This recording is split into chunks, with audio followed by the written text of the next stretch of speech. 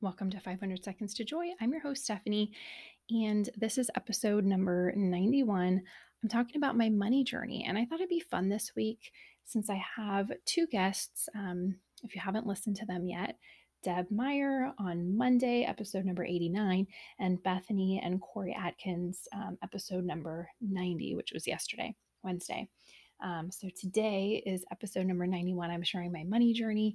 And this week it's the money series. And I thought it would be fun to talk about money because sometimes it's taboo, but I don't think it should be. It's just a part of life. And I want to share a little bit about my money journey.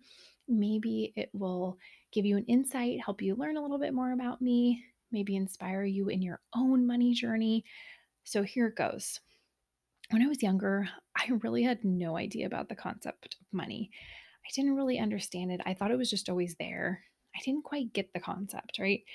And as I was getting older, maybe teenage years, I felt like, okay, I guess money's stressful.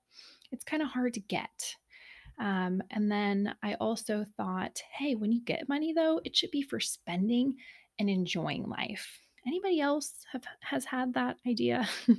I definitely think we should enjoy life with our money, but at that point, it was more just no saving, just it's for spending. And then I kind of had this weird idea that it wasn't good to be rich. Like somehow it wasn't Christian, it wasn't right. So that's kind of the background.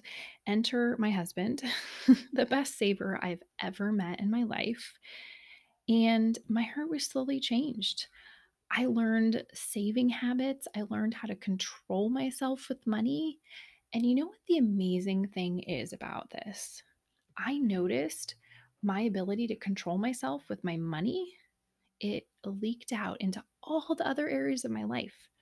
So, my ability to go to a store and not buy what I wanted necessarily, but what I needed, helped me to pray when I didn't feel like it. It helped me to do chores when I didn't feel like it.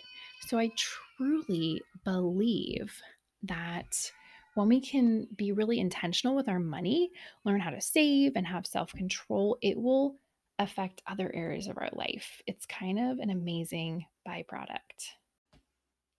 Okay, so that story wasn't as long as I thought it would be. I could probably add in more details about how I went to Hawaii using my credit card and I had some credit card debt that I had to pay off, student loan debt. I would sometimes have less than $100 in my checking account, even though I was living at home and supposed to be saving and I was working in a good job full time. Anyway, I can go into that, but I'll just leave it here. I'll leave it at this and just say that no matter what your relationship is with money, we all know that we need to save some of it. And here's something else, think about tithing too, giving that 10% away. So when we have money, we can bless others with it. I had an episode with Ali Kasaza all about money, and I was so convicted by what she said about how money can be used to bless others. Isn't that amazing? So if you spend all your money on yourself and frivolous things, what about those people who need your money? People in another country that are depending on your charity. So that's just something to think about. And I also want to say, no matter where you're at in your money journey, there's always hope for you. And I just want to reassure you to not get discouraged. And with any journey, there's ups and downs, and it's a process. And so if you want to hear more about this, reach out to me on Instagram at 500 Seconds to Joy podcast. You can email me if you want to chat more. But I just want to reassure you that no matter what kind of relationship with money you've had in the past, it can become a positive one now. And can become one where you are a faithful steward of your money and you use it well and you buy what you need and you enjoy life too and you save some and then you also bless others with some. And so I know not everybody's in the same money situation. I know some people, maybe you're just scraping by and you're the one that needs the charity. And I'm praying for you, friend. Reach out to me if that's you, if you feel vulnerable enough to share that, and I will be praying for you. So, money is one of those topics that isn't always talked about, but I think it's good to talk about it.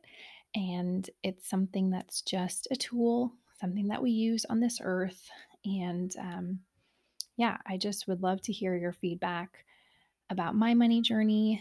And I'd love to hear your money journey, any way I can support you or pray for you. And tomorrow I'll be talking a little bit more about how I got free from materialism and 5 money hacks that I have for you. Okay, so I will meet you back here tomorrow. Thanks for being here and tuning in. Bye for now.